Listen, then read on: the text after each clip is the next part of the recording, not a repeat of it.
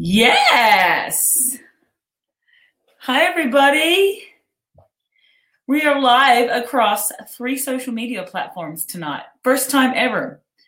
Talk about going first. You've heard my wife say this many a times. We are now live streaming on Facebook, Instagram, and Twitter.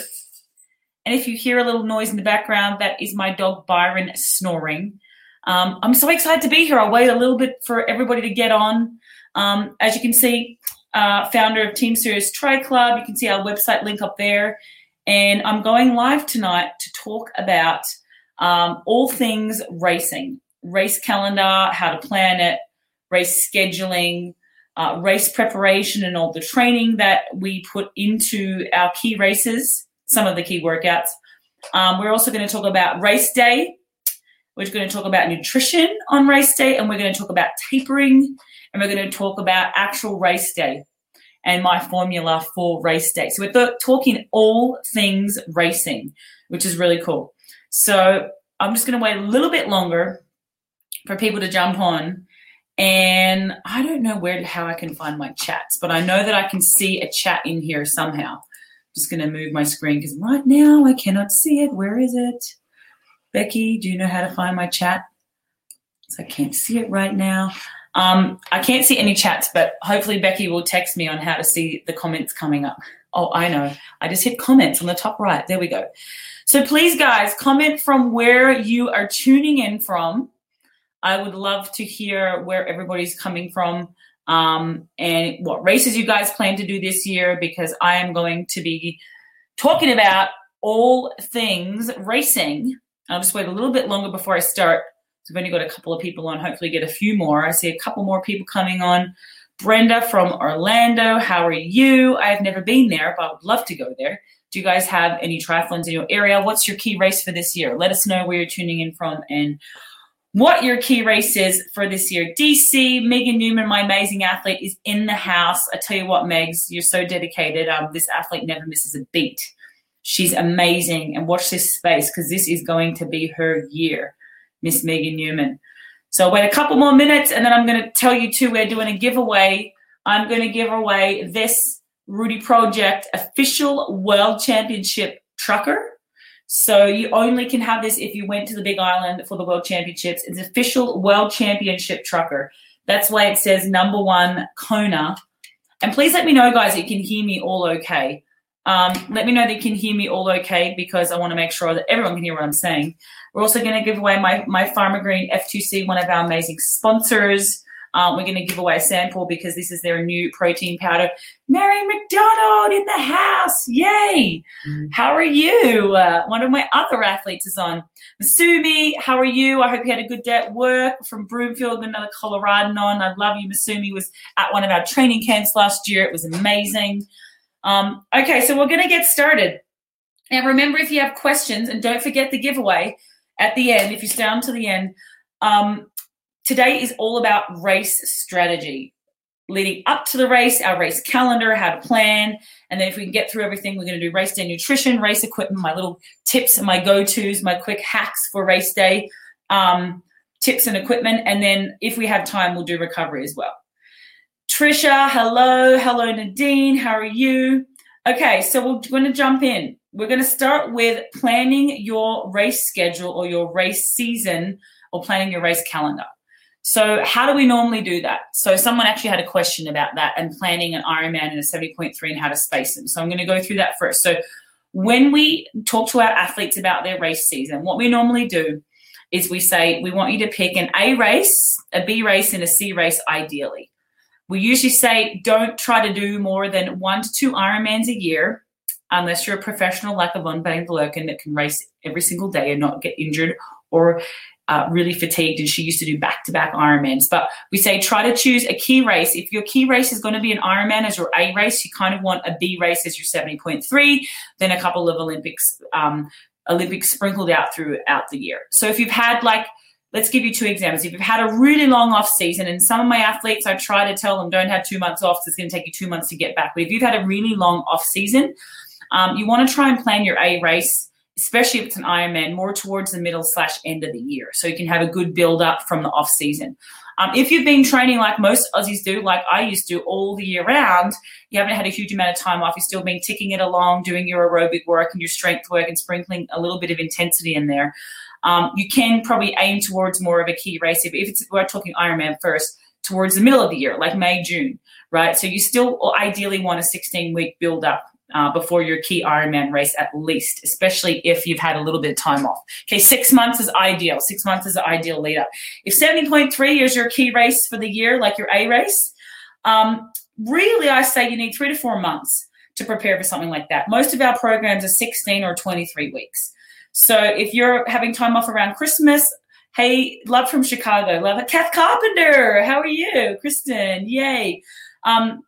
If you're 70.3 year goal races, I would give you 3 to 4 months lead up, and you want to try and pick a sprint race or an Olympic, no closer than 2 weeks out, right? So you still need a 3 to 4 month lead up for your key 70.3 race.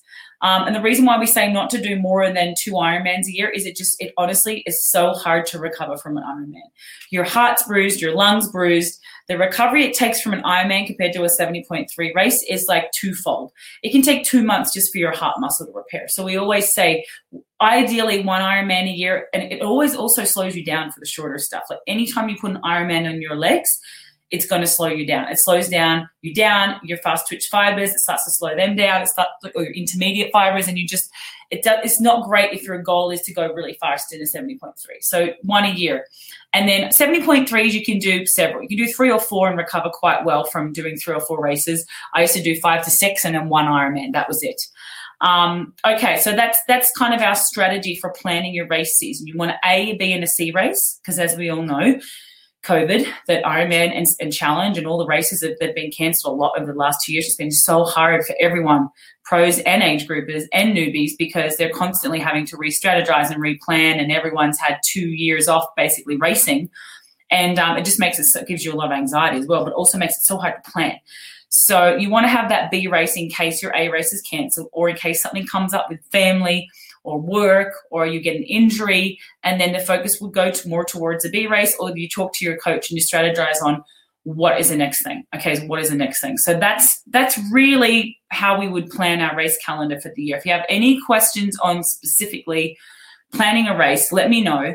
I know we did have, or your key races or where to put them. I know we had a question on how close. The question was, how close should your 70.3 race be to your key race if your key race is an Ironman? What's the closest you could do before an Ironman as a pre-race?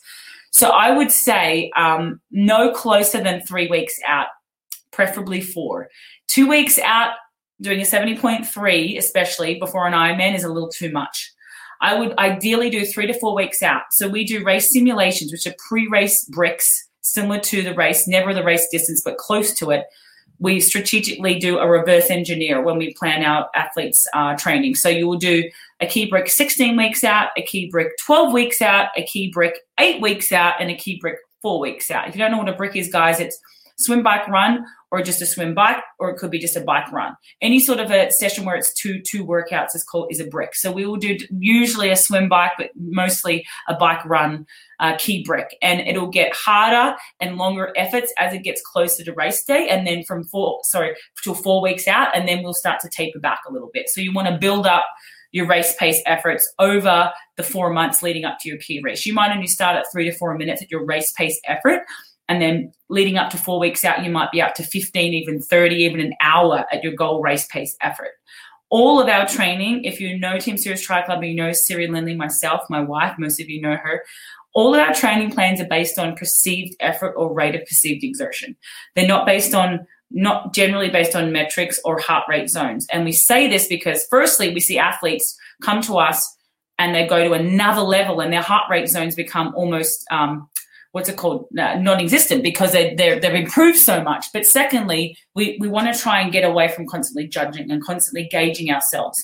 And your power numbers are going to go up also. I'm exercise science background, so I get that some people want to work on power, and we can do that too. I do love doing that sometimes, but the focus for us is always rate of perceived exertion or effort. So if we say go and do an hour at Ironman pace effort, that is an hour at whatever you think you can hold for an Ironman on that day. Okay, that's how we coach our athletes. All rated perceived exertion. You'll see that throughout the program. If anyone's on here that has a program and has questions about that, pop that up too, because it can be a little confusing sometimes. And those guys that are really metrics driven, it's a very different approach. But I tell you, Brett Sutton does it, Siri Lindley does it. And I'm not saying that there isn't time and it's wrong to use metrics, because a lot of coaches coach by that. When you're looking at the top 2%, sometimes they need to come into account. But if you're just an age grouper or a beginner or someone that's trying to improve, the only time we'll use metrics is if we're doing a 20-minute max test or a 400-meter time trial in the pool, or say an hour build time trial or a 5K time trial or something like that, where we're really focused on where are they now and where do we need them to be, or how much have they improved. And but mostly it's all by feel. So let us know what your thoughts are on that. But that's basically how we train our athletes. If you've got questions, please put them up here. Kath Carpenter, still figuring out when to do my first 70.3. Yay! In early fall, Madison, Frankfurt, or Muncie, taking puppy out and we'll rejoin. Okay, 70.3. Yeah, I've got lots of advice on that if you need any advice on that as well for your first race. But that's kind of where we're going here. So I talked about reverse engineering our training plans. If you have questions on specific workouts, I can go into more detail on another talk about that. But basically, you want to start with shorter efforts, sprinkling in a little bit of race pace efforts, like starting 3 to 4 months out, and then slowly increase the time of the race pace efforts and your intensity of your intervals and hard max efforts and hard efforts as you get fitter, and increase the time, the duration as well. So as you get fitter and fitter, you want to be able to hold those efforts longer. And we also include strength. We also include VO2 max work. We also include high intensity intervals. We include threshold work. We include low end and high end aerobics, so long aerobic sessions. So all of that needs to be part of your training. You can't neglect any of those. All of that should be part of your training program. And if you're with us and using our plans, then you'll know what I'm saying there. Okay, so remember also practice nutrition. We had a question about nutrition. You want to be practicing that. It's really hard to practice that in shorter training workouts, but when you're doing these key bricks, say from sort of 16 weeks out, usually we do for, say, an Ironman, it's 5 to 6 hours of a key brick, and then we start adding intervals, the intensity and race pace efforts as we get closer to the race. But you want to be practicing nutrition and hydration. Start using what you're going to use on race day. Even find out what they're using in the race and start trying that, because sometimes you can't always carry your own nutrition on the bike. You sometimes have to use race nutrition as well. So I would say start practicing it in training and see what feels better for you. Some people prefer just liquid. Some people prefer solid and liquid. Some people prefer just liquid or just solid. So you've got to work out what's right for you. For me personally, it's a very personal thing. I used to carry all my concentrated carbs in a liquid. The F2C Glycodurance is amazing, and it has electrolyte as well. And you carry that as a concentrate in your bottle, and you just constantly are sipping on water while you're having that. But I also like to have bars, like to have a little bit of solid. For the run, not so much. Gels and liquid, it's very hard to digest, let alone breathe while you're running. So you want to try and have more liquid, keep the gels more towards the run. And try and get your concentrated carbs in something like an F2C Glycodurance or one of these carbo drink products that a lot of the nutrition companies are putting out, but test and trial and in training, and use it in your key bricks. Like for Ironman, it'd be 5 or 6 hour key bricks that you're doing like several weeks out. Almost every weekend you should be doing that, and your long bikes as well and your long runs. And then for 70.3, again, you're doing 3 to 4 hour bricks, and you want to be practicing that nutrition leading up to 3 to 4 months before the race. Just keep practicing and how your body's digesting it. And quick tip here on nutrition. For every, say this is a gel and it's 25 grams. For every 25 grams, you need minimum 250 mils of water. So you add a 0. So if it's a 250 gram gel, you need 250 mils of water. But ideally, which I've been told by top nutritionists now, you actually almost need double that, which is so hard to have one gel, 25 grams, and then drink 500 mils of water, this much each gel. It seems like a lot to me, but I used to stick to minimum for every 10 grams, it's 100 mils of water. Every 25 gram gel, 250 mils of water. And you want to have water, not electrolyte, because that's highly concentrated. If you try to drink electrolyte to get down that gel, then you're having like another 10 or 15 grams of electrolyte, and then it's just getting so really hard for your stomach to absorb those carbs. So remember, flush it with water and try to eat regularly, guys. When you're practicing in training, try to eat regularly every 20 to 30 minutes, because that's what you want to be doing race day. Have a bottle, mark out the bottle of, like, say your bike's going to take you 5 hours, mark out each hour, and then just know every hour you should have had where that level is on the bottle. Or if you're using gels, it's a lot easier because you can calculate it. But it really is a chess game, and it's really a mathematical game, nutrition. The only thing really that can let you down in a race, obviously if you haven't done the work, that's going to let you down, but is the mindset and your nutrition. And you have to really strategize. I see people going into races all the time with no plan. They have no idea how many grams of carbs they're eating.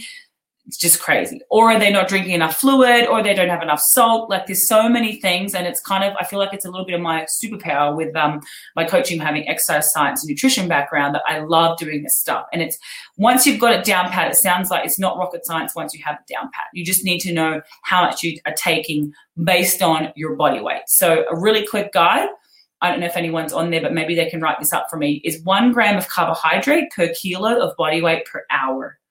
I'm 60 kilos, so I was taking in at least 60 grams of carbs per hour. I was actually having closer to 1.5 grams of carbs per kilo of body weight per hour on the bike, so that I didn't have to top up too much on the run. I would just be topping up on the run. I wouldn't have to carb load on the run. Okay, so we've talked about that. And obviously, race day nutrition, same thing. 1 gram of carbs per kilo of body weight per hour minimum, with that water every time you're drinking the carbs. And don't just whack in 100 grams of carbs and then a liter of water. Space it out every 20 to 30 minutes. Set your timer on your watch. Count it down every 20 to 30 minutes. And no, you don't feel like eating, trust me. You just want to be constantly eating, honestly, especially for Ironman. And you guys that are doing halves that are going to take like 6 hours. That's 2/3 of an Ironman for me. I was around 9 hours. But that's a long time to be out there. You've got to be so focused on that nutrition because it can really let you down. And people forget after the swim, 30-minute swim, okay, that's 30 grams of carbs if you're someone like me, 60 kilos, and some people forget to take that. All right, so you've carb loaded the night before, but you've got to keep topping up. You can only store 90 minutes worth of carbohydrate in your glycogen stores. So you could not eat for 90 minutes and then you're bonked because you've got no stores left. So remember that. That's all you can store in your body. Okay, then we were going to talk about going into the race and an ideal race week taper.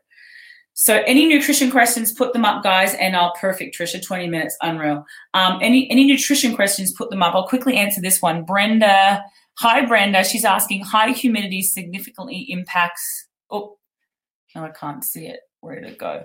Something about high humidity. Oh, there we go. Thank you. High humidity significantly impacts my perceived exertion. How do you gauge effort when factoring weather? Well, that's why you use perceived effort. Exactly. Because people that are focused on numbers, power numbers, and even heart rate, and their numbers start dropping, their power's gone down, or their speed's gone down, and they're like, oh, but my heart rate's really high. Should I be looking at numbers or pace? No, you should be going by feel. And your heart rate's high because obviously in humidity, your heart rate is going to be a lot higher when it's in hotter conditions. So that just means that you've really got to focus on perceived effort. Like in the heat racing in 89 degrees, 100% right, Brenda, you're 100% right that your heart rate can be 10, 20 beats higher than it normally would be at in a cool conditions.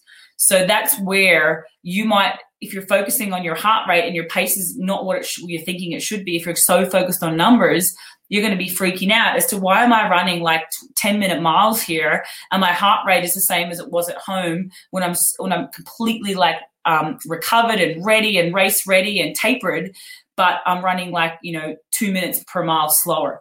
And that's just because of the heat. That's why rate of perceived exertion is so important. But you also need to train your body.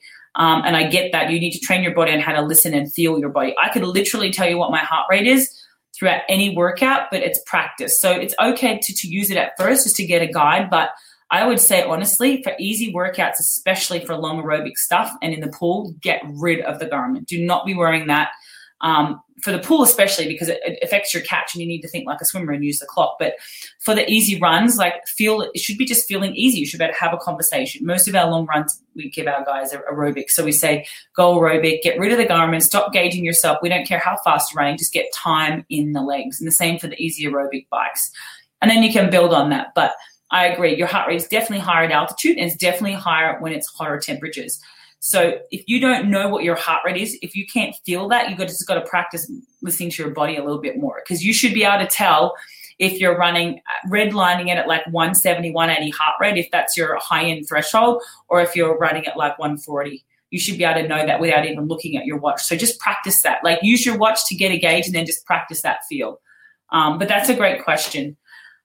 Okay, let me see. So we're going into race taper.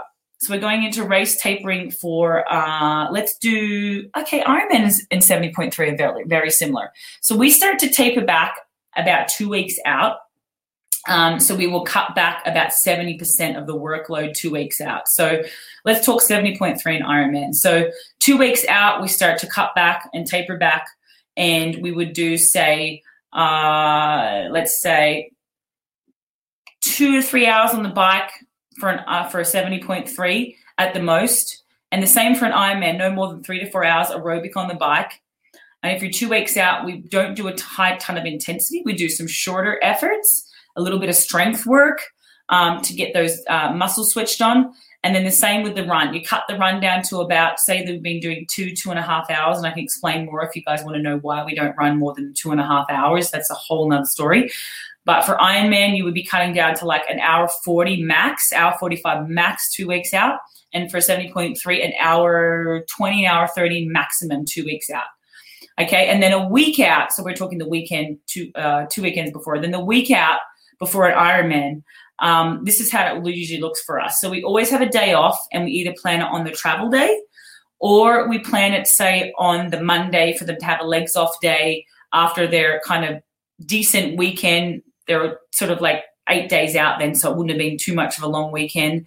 But we give the Monday off if they're traveling and can still train on the travel day. Otherwise, we give them their travel day off, which we say try to do it on Thursday or Friday at the very latest. But if they ideally, if you have the Monday off, we then do or just a little swim to recover, and then we usually do our key brick, pre-race brick, on a Tuesday.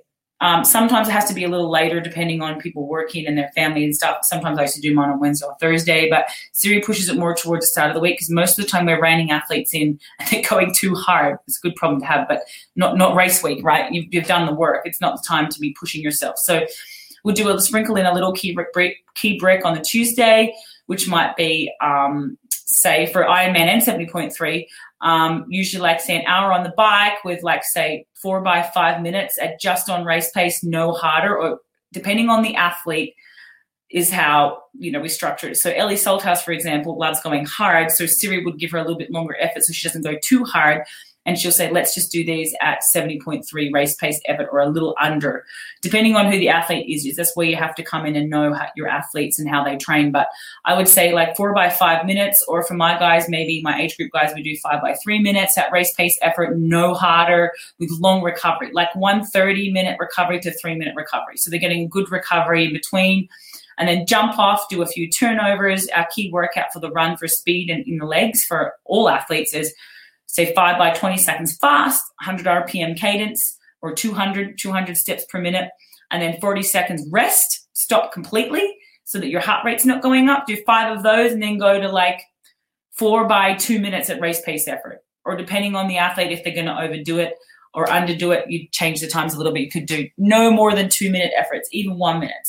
But you only do 3 or 4 of them. Okay, then you feel good. You're not fatigued from that. You shouldn't be anyway if you're conditioned. And then that's it. Or easy little swim in the afternoon. If you want to, a kick recovery set, flush the legs. Wednesday's usually an aerobic bike, like no more than 2 hours. Really easy. My age group guys that are working, that have family and work full time, they would do like an hour aerobic bike ride, add a bit of strength, 5 by 1 minute, big gear in your time trial bars. And then more of, say, a strength swim with a little bit of speed.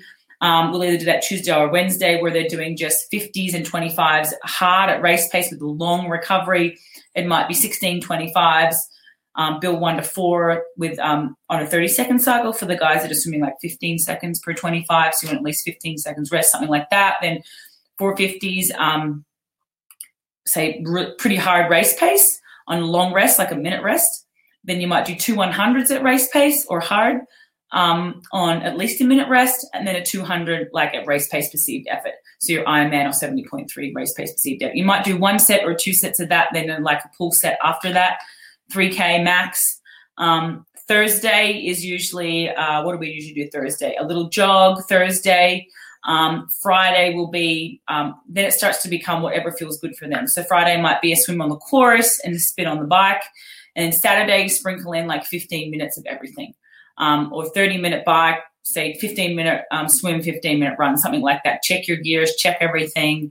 And that's basically our race taper. So, yeah, let us know if you have questions on that one. And we stick to that pretty much. It almost guarantees that you'll feel good for race day if you've done the work. It's actually an amazing taper. And we actually have a free taper plan when anyone signs up to Team Serious Tri Club. I did put it at the top, guys, if you want to go to the link, if you're not a member, we have a free month membership for anyone on here. So if you go to www.teamserioustriclub.com right now, I think Becky can pop it up. That will have a little pop-up that comes there if you click on that link, and teamserioustriclub.com, and it'll have a free month membership for anyone. You'll see the little pop-up come up. And here we have a special guest. Hi, everybody. Look at my amazing wife. Oh, come on. Don't embarrass me. She doesn't like when I love on her. So we're just going through some questions. If you have any questions you want for Siri right now, quickly put it up. She can't stay long because she's literally hasn't stopped since she got home from UPW event just today.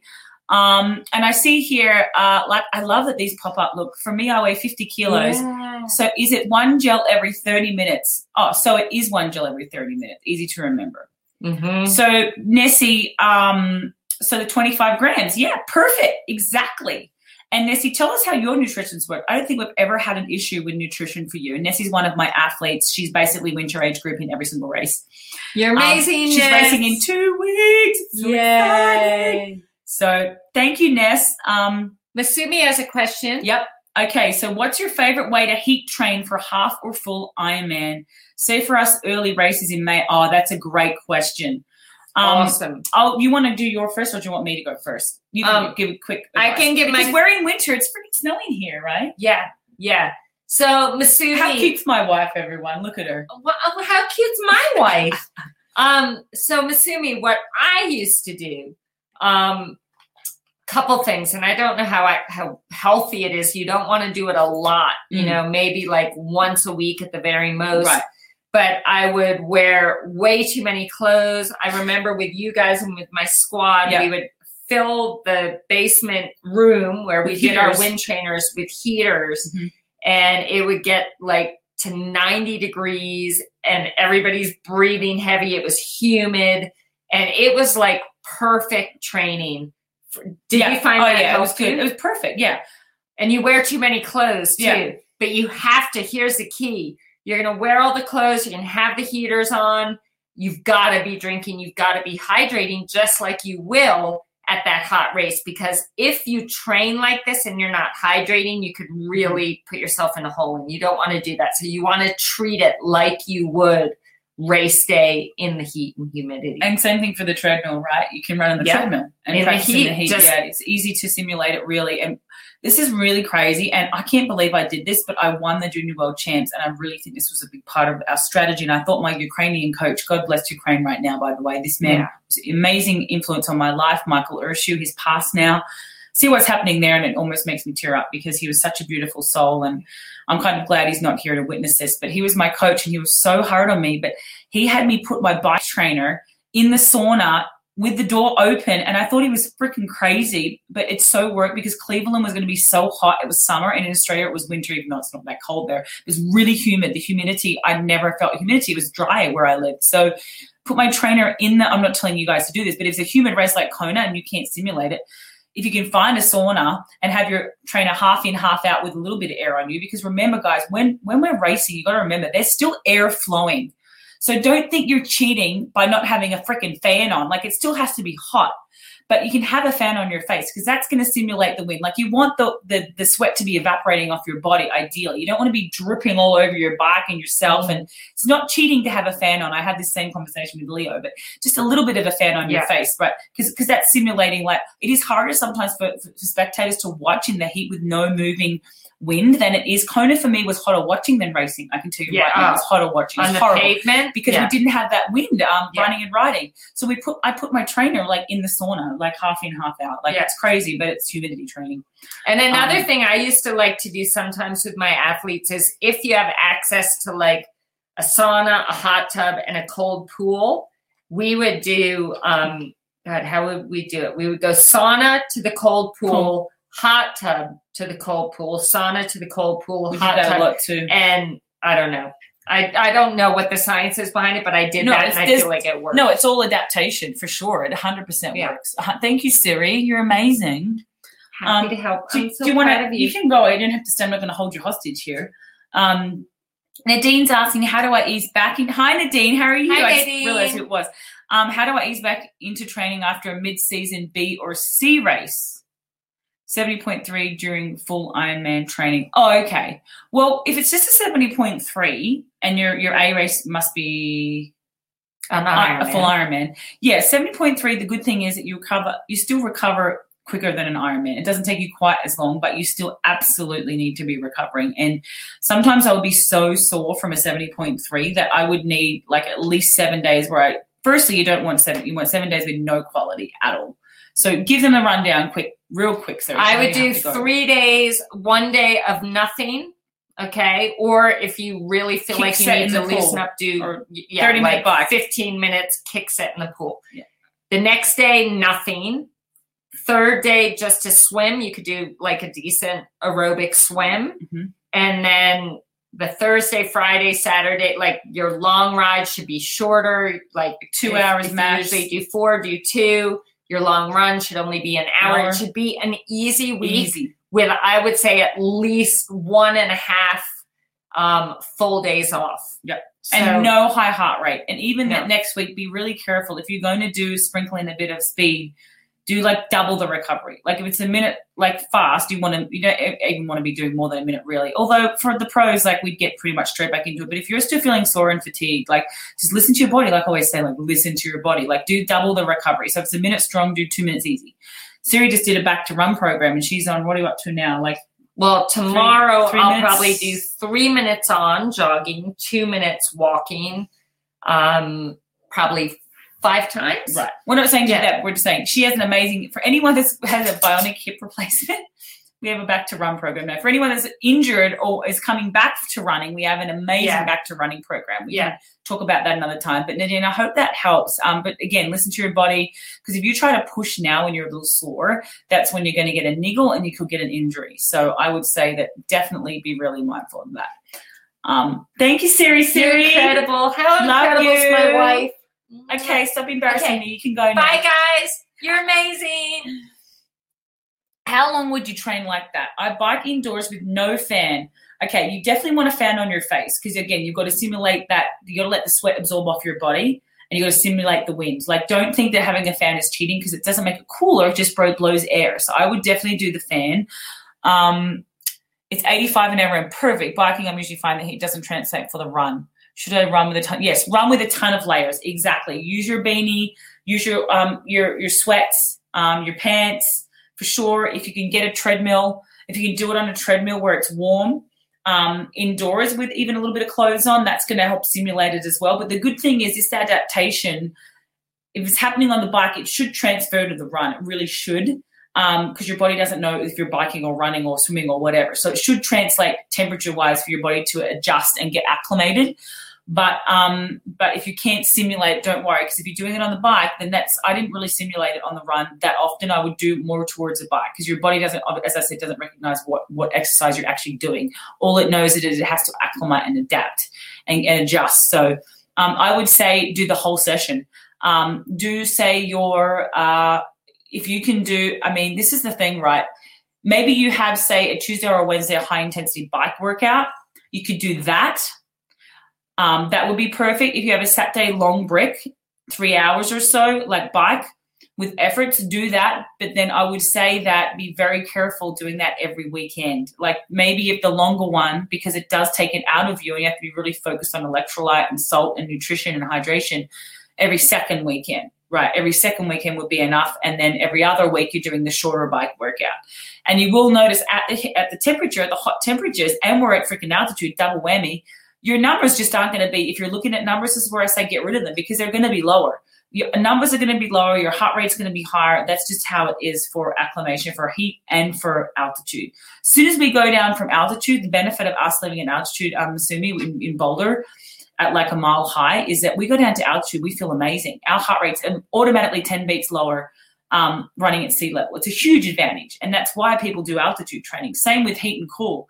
You've been training in Kona, then you go and race a cooler climate or a warm climate that's not as hot as Kona, your body is so freaking fit because you're constantly training that high end, like working in humidity and heat, and it's just going to feel like a breeze when, and we used to train altitude with Brett, and I really felt it. I thought that was a huge advantage coming down to sea level.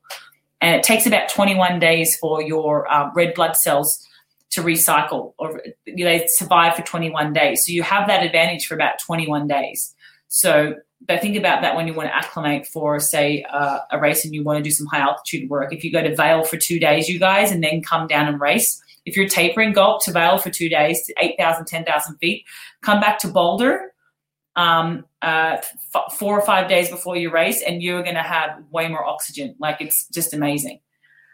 So here we go. Any more questions, you guys? I think I got through most stuff. I was going to quickly touch on, we still have 20 minutes or so. I was going to touch on race day, race day strategy. So let's go with breakfast first. Ideally, if you're doing a 70.3, you've carved up lunchtime before you've had your carbs. For me, it was like rice or bread. I didn't always do pasta. I found gluten-free pasta. I don't like eating gluten. It's inflammatory. We all know that. So you'd have rice, a bit of chicken, a bit of protein the night before. And I didn't carb so much for a half. Before an Ironman, you have to carb from like 3 or 4 days out. Like, you should be carbing up from Thursday, Friday, Saturday, start to back off Saturday lunchtime so you don't have a full gut. You don't feel like the Michelin man Saturday night for a Sunday race. But race morning, it is important to eat. It's still important to eat, especially for a half. If you haven't, you don't have to carb as much. But for an Ironman, like, sometimes I just didn't feel like eating. I would just stick to exactly what I was used to, which was honestly peanut butter on gluten-free toast. And I'd still have my coffee. And the caffeine hit does work. If you can go without coffee for the week before and then have coffee morning of, there's definitely an advantage there. But I would have that and just be sipping on my water and my electrolytes. And I'd have it about 3 hours before. And then I never took a gel pre-race. I feel like that's more psychological and everything, because basically you have all your glycogen stores by then. That's really not going to help other than if you're hungry, which we're usually not because we're too nervous. It's more psychological. And then race day, again, we talked about how many grams to have on the swim, bike, run. Remember getting out of the swim as well. You want to make sure you replace all the fuel lost in the swim, and then calculate out how many hours you're going to be on the bike and the run, and adjust accordingly. And I already talked about how many grams. It's 1 gram per kilo of body weight per hour. A lot of nutritionists work on 300, 400 calories, but I feel like depending on body weight, that can change. Like, some people may need 200, some may need 500 calories. So I feel like grams of carbs for me worked well. I never had an issue with that, but it's all your own personal needs. Hi, Shannon White. How are you? So race day, quick tips for race day. So I would say rack the bike the day before as early as possible. Get out of that expo. Don't be hanging out there. It's too hot. Get away from that. And race day, I would get in there early, at least an hour before you race. Set up the transition. My little sneaky tip was always have something. I'm just going to shut the door because my wife is deciding to play her video really loud. I can hear that, babe. She's so funny. When she's on, I have to be dead silent. When I'm on, she just forgets. But anyway, so my little tips for transition is always have the bike racked and look at a landmark. Like, because when you run into transition and you have no idea where your bike is, like, I would sneakily either tie like a little ribbon somewhere on the end of the rack. Like, I don't know if you're allowed to do that anymore, but I would make sure I looked and I thought, okay, there's the F2C banner. Okay, my bike's between there and there. I'll just mark something, a landmark that isn't going to move. And then my towel, this is a little trick because you have a maximum of how far you can have your equipment out. But I would lay my full towel all the way down So it was just sticking out a little bit more than everybody else. And I always use a yellow Australian team towel. And the yellow, I just go yellow towel. Okay, so landmark, there's my bike rack, yellow towel, go. That's where my bike is. So just think of things you can do just to recognize your bike, because there's so many freaking bikes in there. So I would do that for transitions. Quick tips for wetsuits. For wetsuits, I would say we did this at our camp. You want to put baby oil, Siri used cooking spray. I don't really like the smell. I don't know if it's good for your wetsuit either, but baby oil on your arms, on your wrists, all the way up your shoulders. You want Vaseline on your neck so it doesn't chafe and so it doesn't restrict you. You want, oil on the arms here and on your shoulders, right? Put the oil on your shoulders, because then it glides over your shoulders. Because a lot of the time when you dive in for a race, it pulls down straight away, and then you feel pressure here and pressure on your shoulder. Put the oil on your shoulders, like both shoulders, baby oil, and the same thing on your legs, like all in your calf muscles. I have huge calf muscles, and wetsuit used to get stuck. And oil down the bottom of your ankles as well to pull that off. Another little trick with the wetsuit, I used to cut my wetsuit. And all the top swimmers do this too, the Jodie Swallows, all the girls that were top swimmers when I was racing. I just put the chair back on my dog. Sorry, Bizey. He was snoring, so I woke him up. So I would cut my wetsuit, you guys. Like, I'm going to show you on my leg right here. So I would cut the wetsuit to literally about there where this sock is. So just below my calf muscle, I'd cut it there, because you see everyone at the start line sometimes, their wetsuits all the way down on their ankles, and then their feet float above the water. You want your feet under the water. So cut your wetsuit. This is no joke. Cut your wetsuit with a good sharp pair of scissors just below where your calf muscle finishes, and it'll be way easier to get off. Okay, don't cut your sleeves unless they're too long, but the sleeve you also want to have up a little bit too. Plastic bag.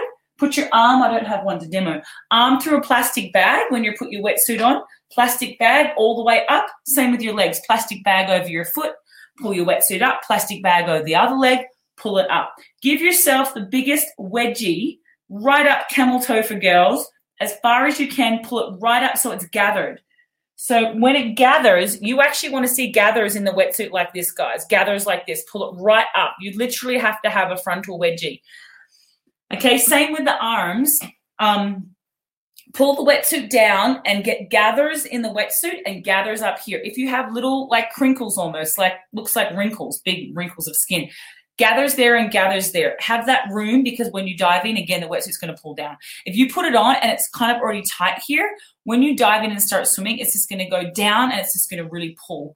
And I would get a little bit of water and tip it into the top of my wetsuit so it all went through. I put a little bit of water in my sleeve, pull that down, a little bit of water in this sleeve, just a little bit, like only like say half a cup. It comes out.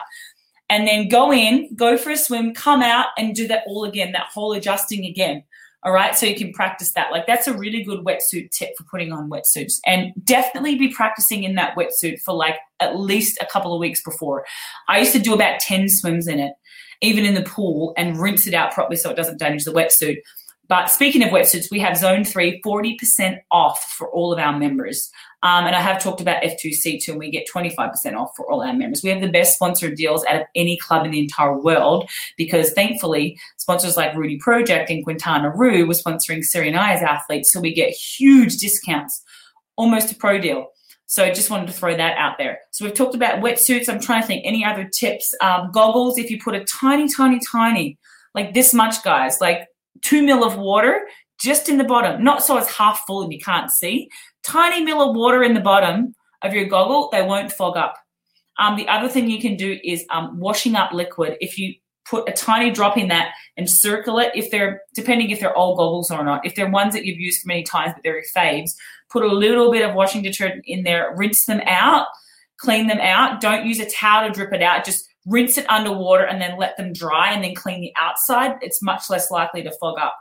But new goggles before a race is always the go. Oh, the other tip, swimming for race day. Try to do the swim. Say you're swimming at 7 o'clock, your wave start at 7 o'clock on a Sunday morning. If you can get there Saturday and swim at 7 o'clock to see where the sun is, and your choice of goggles, whether you want mirrored goggles, clear goggles, whatever, it works way better to know where the actual sun is, and then you can choose which goggles you want, because it was always good to see where the sun's going to be and then check landmarks, like do the swim in or swim out to the first buoy just so you can see where the sun's going to be. I think that's really good to do that too. Any other tips? I'm thinking, elastic bands on your bike shoes. I can't demo this. Excuse my snoring dog here. If you tie a little rubber band, do I have a rubber band? If you tie a little rubber band, okay, here's one. Just pretend this is. Tie this around, then not one like this because this won't break. I mean a rubber band. Put one around the heel and then one around the crank on both shoes. You should have them clicked in. If you haven't, I can teach you. You should always click your shoes and it's way faster. And then they'll just snap off. And then your shoes don't spin in transition. You won't lose the shoe, won't flip off your bike. So a little rubber band. All the ITU athletes do it. I learned that from doing ITU, which is the drafting racing. And then the little elastic band, not hair tie, it has to break, will just snap when you start pedaling, and then your shoes aren't going to go anywhere. You're not going to lose it. So that's another little tip. Make sure you have really good bottle cages so that your bottle just doesn't pop out during the bike, and then you lose all your nutrition. XLab, one of our other sponsors, you guys get 30% off XLab, by the way. They have these carbon water bottle holders, and they're so strong and they stay on. Sometimes the metal ones, they move and bend, and your nutrition pops out, and then you're stuffed. So that's another tip. That's about all I have, I think, for tips for race day. Brenda's saying, I have a great success using a drop of baby shampoo. Oh, there you go. I love that. Yes, yes, yes. Any other questions, you guys, for that? I can give you my quick recovery tips. Siri talked about after a race how to recover. My favorite are, again, another sponsor, Normatec recovery boots, because it feels like a massage every single day. It's that lymph drainage. That's why they were designed, how they were designed. I would say my Hyperice Theragun. No, it's not a Theragun. Hypervolt, it's called, I think, for sore spots. And then cheapest, best biohack ever is Epsom salt baths, like Epsom salt in the bath, really hot for your legs. And I know a lot of people do the cold plunge stuff, and that's good for inflammation as well, if you can alternate that. But Epsom salt gets into the muscles. And if you do an Epsom salt the night before the race too, so awesome. If you're Aussie and you can get Radox, that green Epsom salt, it's unbelievable. That was my big bio hack before the race. I'd sit in a hot Epsom salt bath, like brilliant. And then just being really careful with your recovery and listening to your body. Sleep is so important. Hydration and nutrition, getting in protein right after the race. This is actually the protein that we use. I bought this up because we're doing a giveaway. It's the Pharma Pure vegan vanilla, and it has 26 grams of carbs. It's keto. It's all natural. It's also approved for athletes to use, sports approved, and it's gluten-free. And this is a new one. It's amazing. And I'm trying this one because I don't want to do any animal products, but this one's for Siri, actually. Mine's the pea protein, but this is the whey one. So this is all from grass-fed organic cows. So grass-fed. And they are humane as well. And no, they don't kill the cows to get the protein. It's just their milk, just so you know, because we are big animal lovers right here. So, all right. So Zone 3 makes, let's have a look here. Zone 3 makes photochromatic goggles and takes care of having to choose goggles. They are dark when bright and clearest when cloudy. I did not know that. And you guys get 25% off. How amazing is that? So again, guys, we got a free membership right now. Just go to teamserioustriclub.com. It's coming across the screen as you see, and click the pop-up for a free membership. We give full free month, no questions asked. You guys can just join. So free month, and you get access to all of our live chats, all of our free tips. We have strength conditioning every single week with Yvonne van Vlerken, who is a 9-time sub-9 Ironman world champion triathlete. She's number 1 in Netherlands for many years. She won Roth several times. She's gone sub-9 hours multiple times, and she does a triathlon strength conditioning session, I think Wednesdays at about 11 Mountain Time, I believe. We also do live chats now every Monday at 5 Mountain Time. So, hi, Dan Mascarella. How are you? Yep. I say that, my favorite nutrition to alkalize the body, and we know how important alkalinity is, and please put your questions up if you have any, is the F2C greens. And you see people using lemon water, and that works for a few hours to alkalinize. But alkalinizing, basically what it does is it alkalinizes the body so that it stops you from getting cancer. Cancer can't live in an alkaline environment. So for us, it's very important after serious diagnosis. So F2C Greens alkalizes the body if you have it on an empty stomach for up to 24 hours, and it gives you all your micronutrients that you need. Every single micronutrient that you need is in F2C Green for the day. You could do that without ever having to have fruit and vegetables the whole day. I don't recommend that, but it's so good for alkalizing. And I've been told you're supposed to do it on an empty tummy, which I do now, and not eat for 20 minutes after. So it's unbelievable. And it really is amazing. You see Pharma Greens, you see Athletic Greens and all of that out there. But the good thing about F2C is it's athlete approved. So athletes that are being drug tested can take it knowing that it's a clean substance. I think it's called, I don't know what you call that. In Australia, I think it's USD, no, not USDA. But for us, it's USADA, Australian Sports Drug Industry Approved. And it's the same thing here. All the Canadian Olympians use these products, and a lot of them are gluten-free as well, and all organic as well, all organic. So it's amazing. All right. I don't see any other questions. I've given you my main recovery tips as well. You can't go past an Epsom salt bath and your Normatex and a massage. And I just want to thank you all for joining me. We still have a few minutes, so if you have questions, pop them up. If you don't, I'd love for you guys to share this once it's downloaded, or share it even now if you can. Share it on your page, share it on your social. If you think that it helped, I want to bring just free tips to you every single week. We're going to be coming up with a new chat, a new topic. So if you have a topic you want to talk about, please put it on the comments, and I will make sure that we get to that. And also questions, if you have pre-questions, just DM me them or put it on the post when you see it come up, and we'll make sure that we answer them on here. So thank you, everybody. So awesome to be on. I want to thank Becky Knott, my amazing executive assistant who helped get this up and going, and just so awesome. Oh, one thing, Dan Mascarella also does free yoga. He's amazing. Thank you, Dan. He volunteers this and does free yoga for Team Series Tri Club. I think it's Mondays, is it, Dan, at 4 Mountain Time? I don't know. I can't remember. But, Dan, thank you. So we have that as well as the live chat, as well as the strength conditioning workouts every single week. If that's not worth $37 a month, and you guys get it all free right now, with all of our sponsors, then what is? I mean, we get Quintana Roo. Oh, I didn't do my giveaway. We get Quintana Roo, Rudy Project. Quick giveaway. I'm going to do this if there's anybody that hasn't taken advantage of the free membership, I'm going to give the first person to click on the free membership. Most of you I see here are already members, but you guys are going to tell your friends, you guys are going to get the World Championship Rudy Project official trucker, #1, Kona. So you have to have gone to Kona to get this. And I'm going to give away a sample of my vegan protein powder. My whey protein powder sample. So yeah, that's for anyone watching this. With the first person that does the free membership, and it is absolutely free, is going to get this cool trucker. Awesome. Thank you, guys. Woohoo. Love you, Brian.